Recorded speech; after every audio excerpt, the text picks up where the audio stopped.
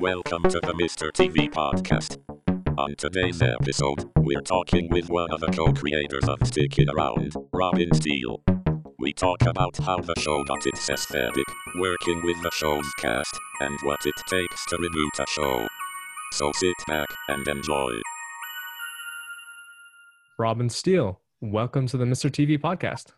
Thank you. Pleasure to be here. Today we're talking about Stickin' Around, but for listeners who may have missed out on the show, what was the show all about? What we finally boiled the pitch down to, and the log line for the show that basically sold the show, was what would happen if kids could create their own cartoon show. And there's a lot of backstory to that, but the idea that Bradley and Stacy basically create the show as they go along just allowed for a tremendous freedom of just creative impulse. You know, it's like that 8-year-old mindset where you can do a 90-degree turn at 180 miles an hour and it still works was just such a luxury. It was such an amazing environment to build the show in. And that's basically as boiled down as it gets, is that they created the show as they go along. My ethos through all the creative process, from the art style to the music to the sound effects to the editing and everything else, was very much held to that light, which was, if it doesn't look or sound or feel like an 8-year-old could have created it, then it's off model. It doesn't belong in the show. And how did you get involved in the show? Okay, so I had done stick figure theater for MTV's Liquid Television at Colossal Pictures in San Francisco. This is Liquid Television. I know you're gonna dig this. After that was well done and over, I got a call from Brian Leary, who had been developing a show with Barbara Corday, who created Cagney and Lacey and had been president of Columbia Pictures and such. And they were working on a show about divorce for prime time.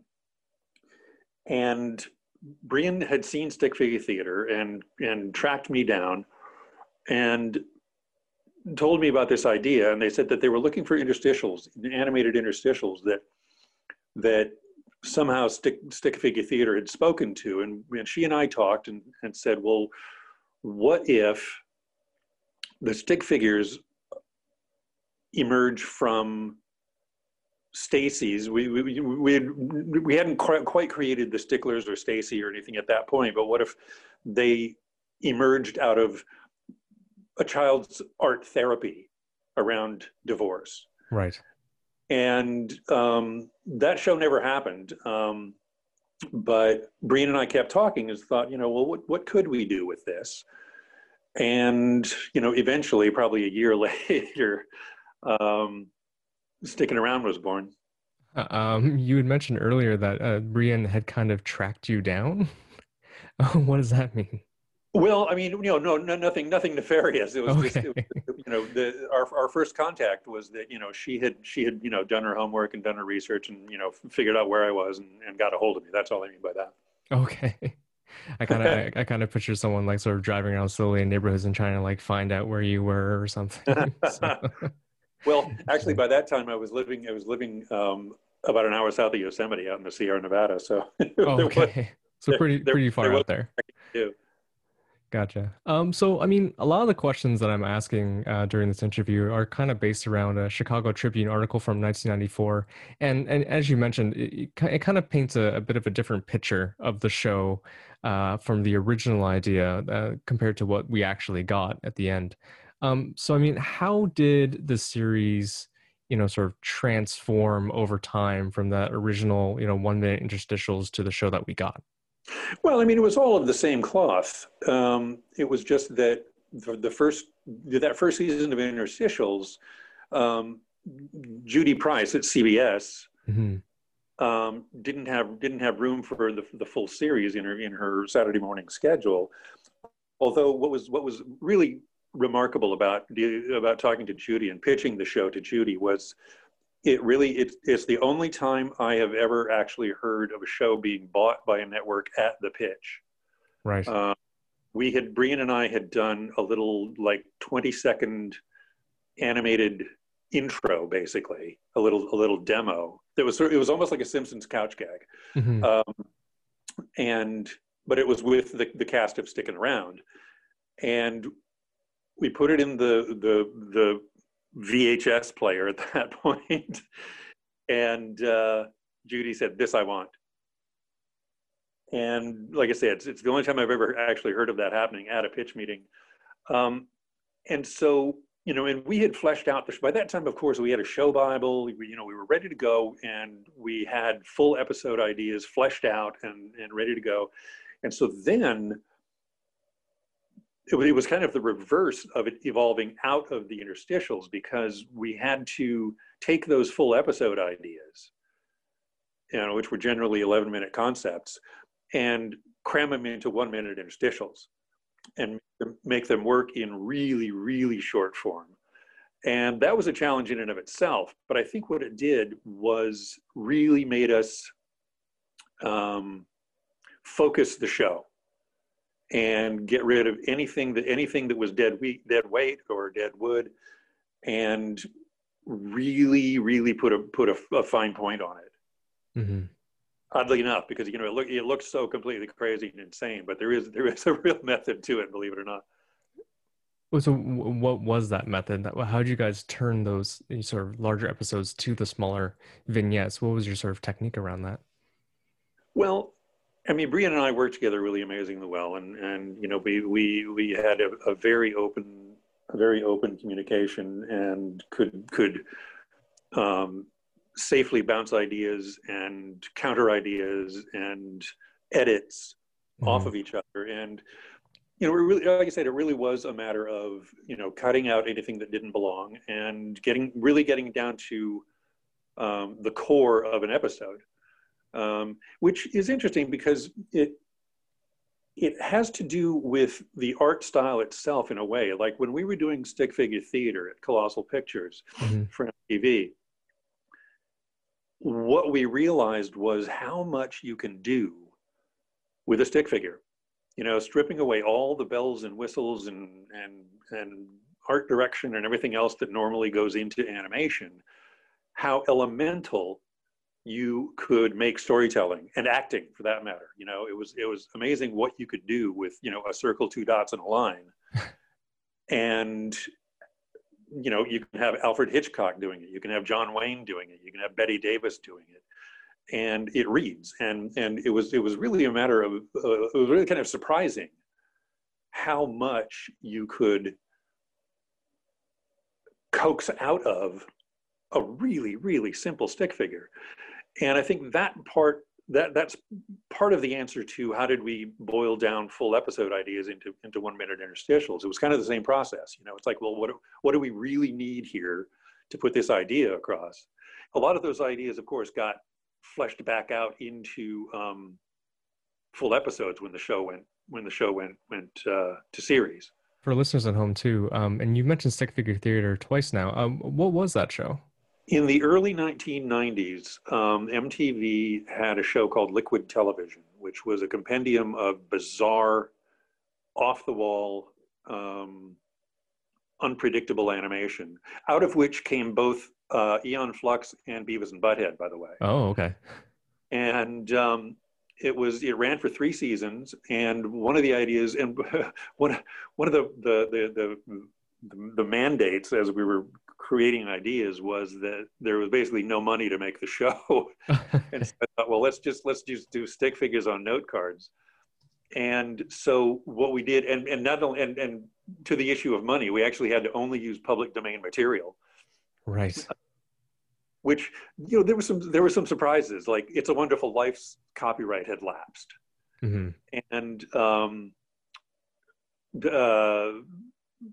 Night of the Living Dead had never been copyrighted, and so there were a few gems in the woodpile that we did, again, 1-minute lifts of audio and animated them with stick figures, and it proved one of the more popular segments of Liquid Television, and here we are. I've never seen these before. What were they doing in your office safe? Do I know you? This is Dr. Sanchez. He nursed me back from the accident. And he'll be sitting right beside me in court when the judge reads your sentence. This is absurd. You had mentioned earlier that you had worked with a woman named Judy Price, who was a pretty high-up executive at CBS. I mean, one question is, what was it like working with her? And, we've talked to some creators before about working with a broadcaster or working with a censor and sort of the changes that they bring to a series. What was it like working with her, and did she bring any changes to the series that you weren't anticipating? The one big change that happened right away was that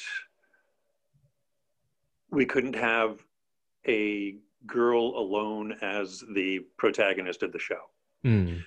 It was owing to the marketing edict that, and it still breaks my heart, because I think it's still true to some degree, though I think there have been some real breakthroughs lately that counter it, especially with some of the Disney movies with like Tangled and everything, that girls will watch anything, but boys won't watch a show with a girl protagonist.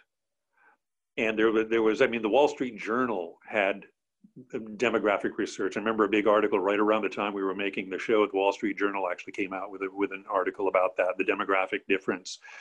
And so we added Bradley to the show, which I think, ended up being a real plus. Plus Brian and I are pretty much Stacy and Bradley anyway. So when we go into episode pitch meetings, it was pretty easy to convince Judy that we were on the right track.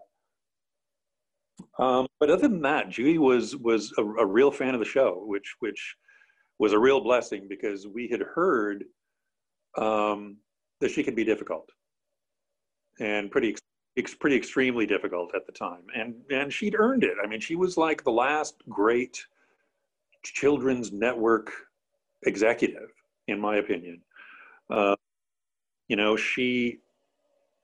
She put all kinds of stuff on the air, including Pee-wee's Playhouse, and you name it. She was the right kind of risk taker in network children's programming. She didn't have the elbow room of Cartoon Network or even Nickelodeon or whatever. And I mean, she had some high powered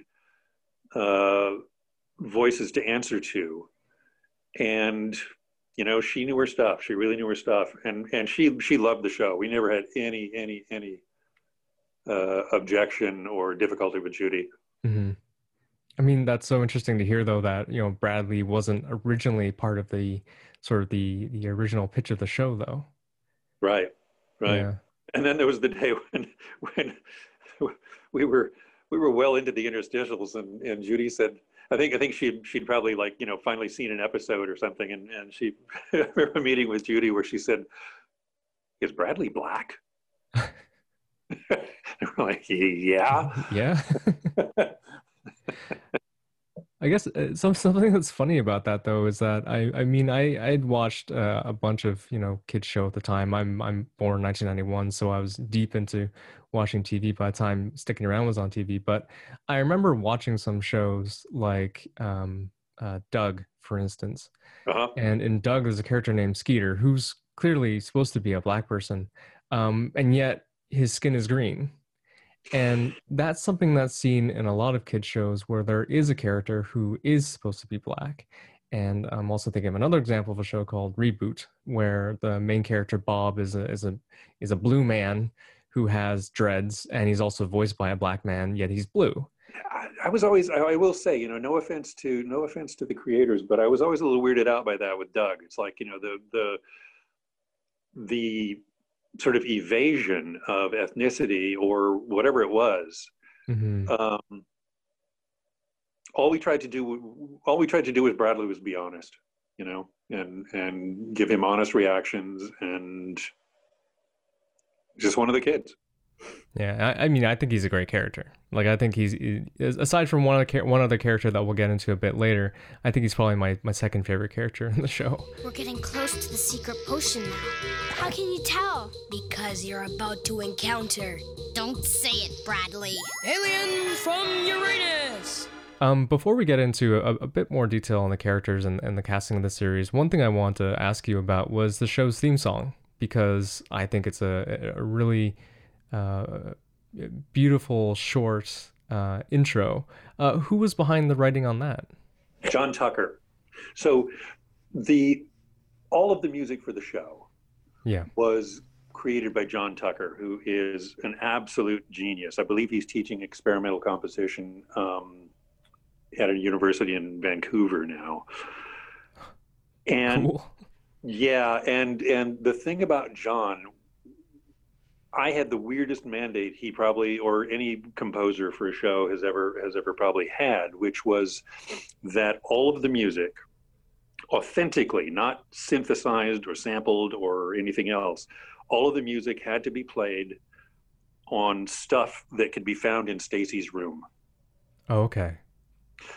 And he came up with some of the most ingenious stuff. I mean, we allowed one of those little 10-key pianos.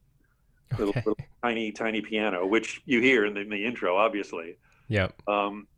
And he did such amazing stuff. It was like, and you can hear it in the intro too, which is when we would get to sound effects sessions on finished episodes and start, dropping in sound effects and everything, we realized we hardly needed any because John had so ingeniously woven hits and knocks and squeaks and squeals and everything into the music itself that it was always just, I mean, my spine is tingling now just remembering it, remembering what he was able to do. We gotta gas up.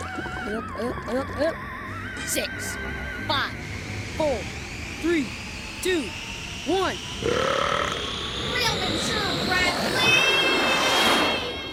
And the other thing about John that was really cool was I mean, our communication was extraordinary. I mean, I could be hearing a passage that he'd written for a scene or whatever, and I could be as abstract as saying, that section there just needs to be a little more green, and he would fix it. I mean, it was that kind of an almost telepathic relationship, and I am indebted to him for the sound of that show forever. All you have to do is stick around. And I mean, one sound I totally remember is, I believe it's the theme that always plays when Polly shows up. It's sort of like da-dun, da-dun, da-dun, da-dun, da-dun, da-dun. It's such a characteristic thing for her, because she's saying these like amazingly wise thing as a child, and there's this little kid's piano in the background, so it just elicits the mood perfectly. Atmospheric conditions, as well as its great distance from the sun, make it highly unlikely that the planet Uranus could sustain any form of life as we know it. I know. I just like saying it.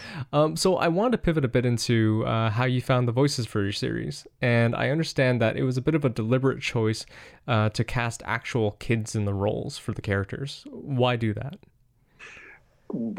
Again, it was about the authenticity. It was about, this is kids making their own show, doing their own thing. And we just did not want to have adults playing kids.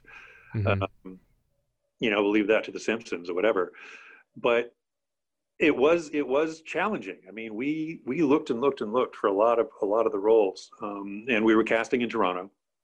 And I mean, Polly was an interesting case because, she has that encyclopedic vocabulary. And we cast Mariana, who was 5 at the time, and then realized she can't read. And so when we got to read, and she was just so adorable, and she had the perfect voice for Polly. And she now has a daughter of her own, by the way. And then we, got into the recording sessions and, handed her a script and went, oh my. And we found ourselves, feeding her lines syllable by syllable practically. But she was such a trooper, and she was so into it. But that was the depth of the authenticity that we wanted. We wanted Polly played by a 5-year-old, and the rest of the kids too were all age appropriate. I mean, the Andrews and the whole cast was actually age appropriate. Mm-hmm. And how did you find Stacy and Bradley's voices? Well, Stacy was a challenge. Bradley came pretty easily, mm-hmm. As far as that goes. But Stacy was a challenge because, we of course had a long line of girl actresses who were ready for the audition, right? But they had been so imbued with sweetness, I'll call it, that they were almost stuck in a stereotypical girl role, which of course Stacy is anything but. And there came a moment, and this is a major confession, right? And there came a moment where Andrew Craig came in, skinny little blonde boy, right, and was reading for Bradley actually. And finally, I passed a Post-it note. We were in the booth, of course, and I passed a Post-it note over to Brian and said, "This is Stacy," mm-hmm. because he had sort of the right, not effeminate, but girlish quality to his voice, but the delivery was what we needed from Stacy, especially for that first season. She was recast by Ashley after the first season, but partly because Andrew's voice changed, and he went on to play Lance. Okay. In subsequent seasons, but we needed Stacy to be gritty, and we did it. It didn't feel good. I'll admit that as well, but we needed that for the first season to define the role. We needed Stacy to have her own worldview, her own personality, that wasn't encumbered by needing to be a girl. Gotcha. For me, some of the most memorable characters from the series are, there's the main characters for sure, but there are the secondary characters as well.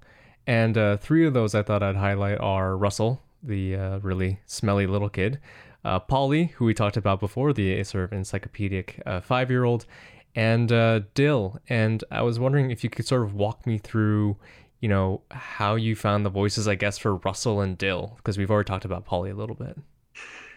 Well, Russell only has one line, so yeah. he only ever says what. Uh-oh, what's that smell? What? And so, that was kind of a no-brainer. Once we found a kid that could get down in that range, and just sound dumb, Russell was done. Dill, on the other hand, we were at probably our second or third casting session, and Daniel came in, skinny little red-haired kid, still wearing the bib from the marathon he'd run that morning, and we gave him the script, to read for any kid, Bradley or whatever, and out of this kid's mouth came Dill. It's been a long time. Play it again for old time's sake. Again? Holy mackerel! How many more times do I gotta play it? I've already played it about a gazillion trillion times, you guys! Fully formed, at that decibel level, in that vocal range, at that level of intensity. And he couldn't read it any other way. And we were absolutely in tears in the booth because there was no controlling it. It was like, you say, okay, let's dial it back a little, and he would do it exactly the same way. He was just Dill. And I remember while he was still in the booth, I got on the phone with Judy Price at CBS and said, I need you to hear something because we need a new character in the show. So Daniel basically created Dill in the recording booth at his audition, and the rest is history. You know, he's everybody's favorite character. I mean, that's certainly an interesting way for a character to sort of be created. Right.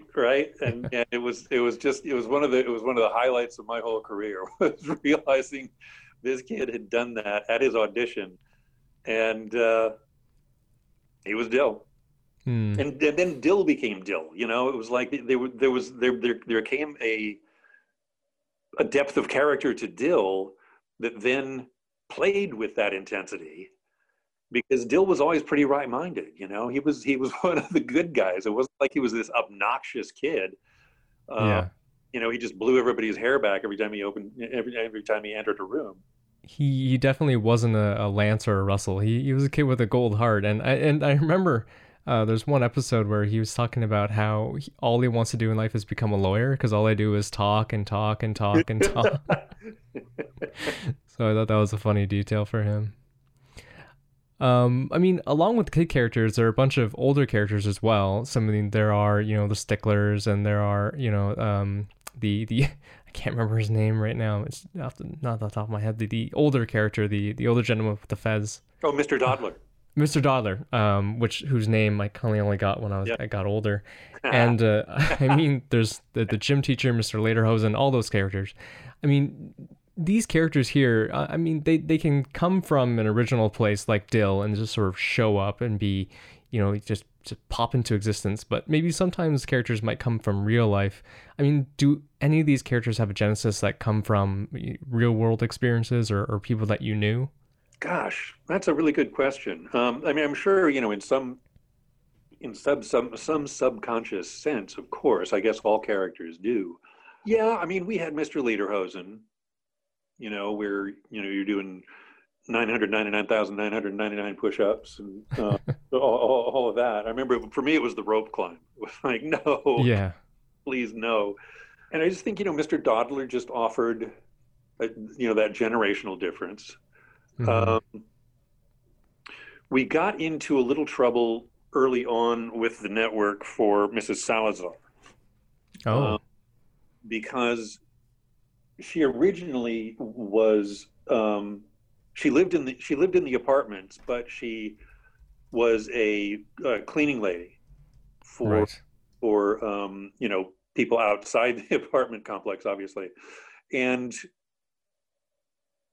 we realized, we did realize that we'd been terribly glib about that. And so, you know, we made her a school teacher, and, you know, it just bloomed her character in ways that, you know, all the kids had to respect, and gave her a platform for, you know, teaching not only academically but also ethically and everything else. I mean, she became a real kind of floating conscience for the show.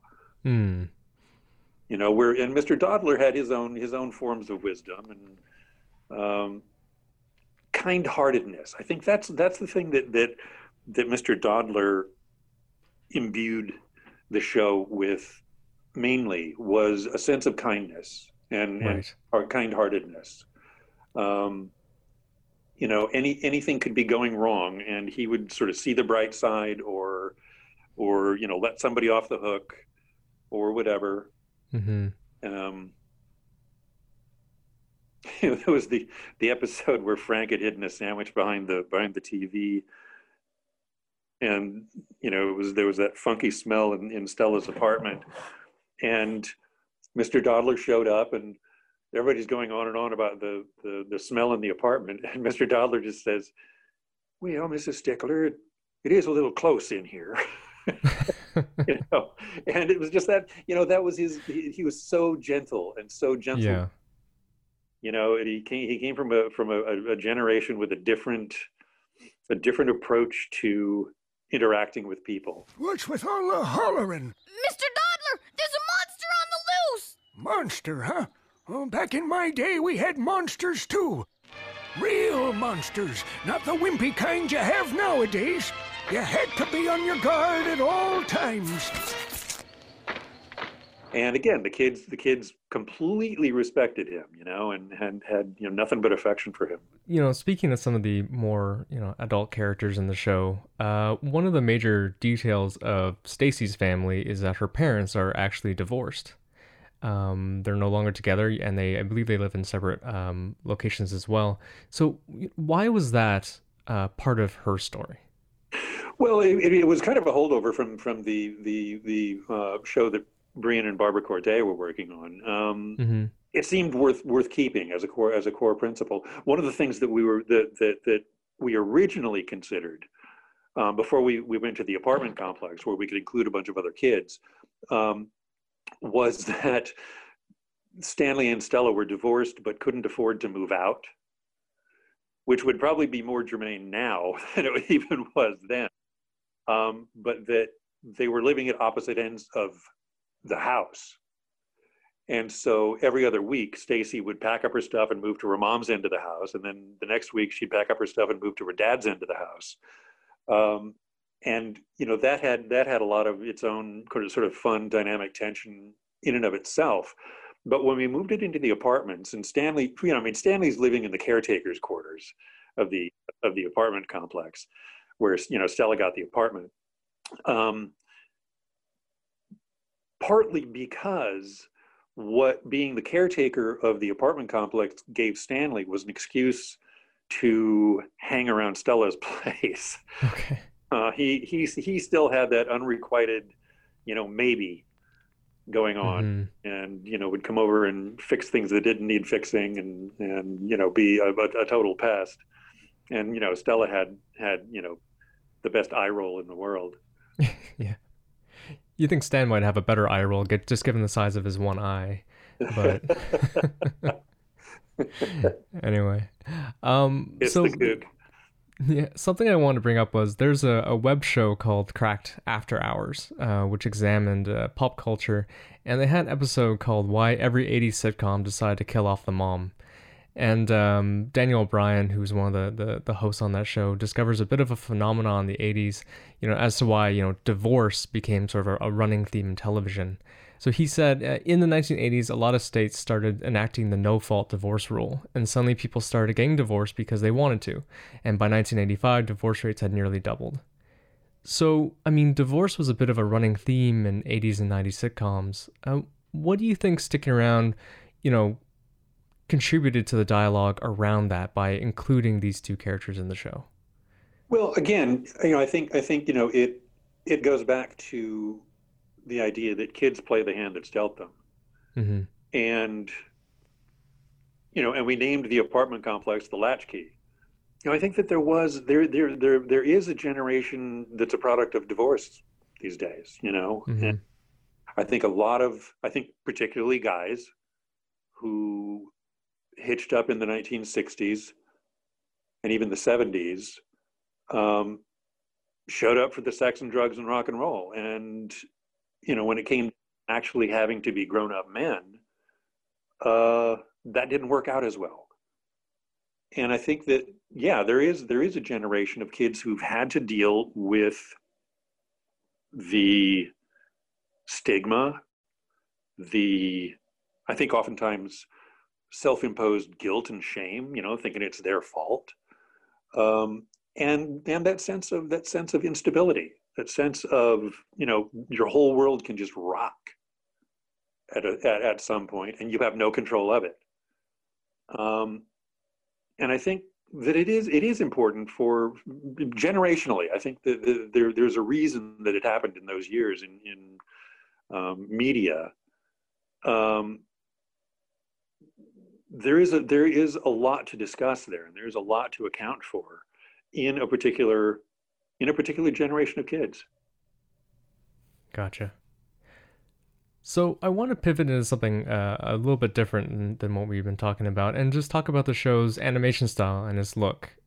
We had sort of mentioned earlier things about stick figure theater on MTV, and but I was wondering, with this sort of style of animation that you went with, using stick figures, where they don't have necessarily a fully defined face. As an animator yourself, does that give you more freedom to make your characters more expressive, or does that put constraints on you? Well, there's an illusion of simplicity in the stick figure animation. It still has to be on model. You're still beholden to all the same principles and design principles as you are in any other form of animation. Sure, there are liberties that you can take with this design style that you can't with a Disney character or something. Right. But it actually I'll say that it wasn't that much different from almost any other animation job I had ever worked on. In those terms, you're still beholden to the model sheets and the show Bible, but the original aesthetic was always there, which was that the living room, say the living room in Stella's apartment was, you cut a sofa out of the Sears catalog, slap it down on a spattery background, and that's a living room. There was kind of an elevation of simplicity, if you will, in terms of the look of the show. And then, because the animation was done digitally, which was early days of that, by the way, it was early of actually creating the animation digitally, not just post-production or whatever. And we worked with the software company to create the remember what they called it, Boilermation or whatever it was. I think it was called Boiler Paint. Yeah, exactly. Yeah. And we had them up at 2-3 in the morning many nights trying to figure out how to automate the paint color, not strictly adhering to the lines of the character, but basically getting the computer to color outside the lines. And that was a really important part of it to me, because I didn't want it to just be a click fill look. Yeah. That had to do with, again, it had to do with having the kids create it. Yeah. Having it come from the hand of a child. Kind of hitting the original brief and stuff a bit. Right, exactly. Yeah, gotcha. I mean, Nelvana's website mentions Boiler Paint as something that was used on the show, and it's highlighted as something that was a bit revolutionary at the time. But I mean, how was using sort of a digital workflow at that time different when it came in comparison to sort of maybe more traditional practices? Oh, it was a complete overhaul for me. I had only ever worked on paper. Right. And this was when early on there was a program called Painter, and it was basically a drawing program. It wasn't an animation program per se. And I think, if I'm not mistaken, the program that we used for animation ended up becoming Toon Boom over the years. But Painter, and it was funny, Painter originally in those days, we had Painter 1.0. Okay. And it actually came in a 1-gallon paint can. Oh, okay. The floppy disk, Oh, that's pretty on brand, I guess. Exactly, right. It seems incredibly wasteful now, but it was a complete revolution for me. I had to completely learn how to draw with a Wacom tablet and a monitor, but it was life-changing. And I think that we're pleased, if not proud, to have been sort of at the forefront of how that kind of production worked. I guess that's such an interesting thing, because everything about the show's aesthetic screams that it's something that is done. I mean, to a kid, you would think it was done on pencil and paper and then drawn in. Yeah, but like it's the exact opposite where, sticking around was, at the forefront of a new technology. Well, I hope we broke some barriers. So again, pivoting into something entirely different, I kind of feel like that Monty Python sketch right now. And now for something completely different. Going into sort of the final stretch here, I mean, what do you think, as the co-creator of the show, what do you think the legacy is of sticking around? There's nothing like hearing, seeing, reading that how much it meant to someone as a kid in their childhoods. There used to be, Facebook took it down, but there used to be a fan page on Facebook that had 39,000 subscribers. Right. And if I ever needed a pickup for my own self, I could just read through the threads and just hear what it meant to kids. And how it actually extends into who people became. I think that's it. And there again, it goes back to having an ethos in the show that is to lead by example. That no matter how weird things get, no matter how messed up your life may be as a kid, you're going to get through this, and you can do it with grace and ethics and kindness and fun. And if it affected that many people, I'm good. I mean, the old axiom of if I can just make one person's life better. But that fan page was amazing, and it was really, really gratifying to know that it really touched people's hearts and minds, in as much as a cartoon show can. I mean, I think it took me a long time to figure out why I do what I do, because at the end of the day, it all just seemed so insignificant. It all seemed so ephemeral, and I'm not curing cancer, I'm not going to the moon or anything, but in the end, what I ended up realizing was that storytelling was one of the first things that actually made us human. And I think that that being a steward, a custodian of that tradition and of that part of humanity really might matter in the end. And I think that's what I hope the legacy of sticking around is, that people came away better people, right, for having watched it. As a final sort of thought is that, there are a lot of shows that have recently made a bit of a comeback. Thinking of shows like Invader Zim and, others like She-Ra, shows like that. And I understand that you own the intellectual property rights to the show, along with your co-creator. I mean, I've asked this of a few creators who I've talked to about like whether or not their show could come back. I guess the question is not to put any pressure on anyone, because I'm not going to say, are you going to bring it back?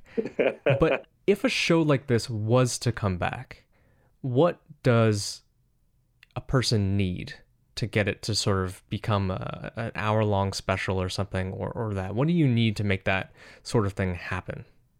Boy, that's a tough row to hoe. I know that I'm trying to remember now whether they're coming back with, Mike Judge is bringing back Beavis and Butthead. Yeah. With Netflix, and Danny Antonucci is bringing back Ed, and Eddie with Netflix. But boy, I mean, I've seen all of those guys beat their heads against walls to the point where they kind of gave up as far as that goes, and then good things happen. Mm-hmm. But I know that, like, Joe Murray got the Rocco special done finally, and after I think he had some difficulty with Nickelodeon over the years, and it's exhausting. It's really exhausting, and I think that there also has to be a level of demand. Mm-hmm. And I don't know for sure that sticking around would have that. as endeared as people are to it, and as loyal as people have been to it, I don't know. It'd be interesting to explore. I'll just say that. Mm-hmm. But that's a rough road to hoe, getting something like that set up. Well, I mean, as soon as the Mr. TV podcast makes it big, and I start rolling in the dough and raking in millions, I'm gonna finance the show entirely myself. Hope springs eternal. How's that as a plan? There we go. Anyway, well, Robin Steele, this has been a real pleasure speaking with you about sticking around, and thank you so much for joining us today. Thank you. Thanks for listening to the show. If you enjoyed this episode, subscribe on Apple Podcasts, Google Podcasts, or Spotify. Be sure to stay tuned for our next episode. Until then, stay home, be a couch potato, and stay safe.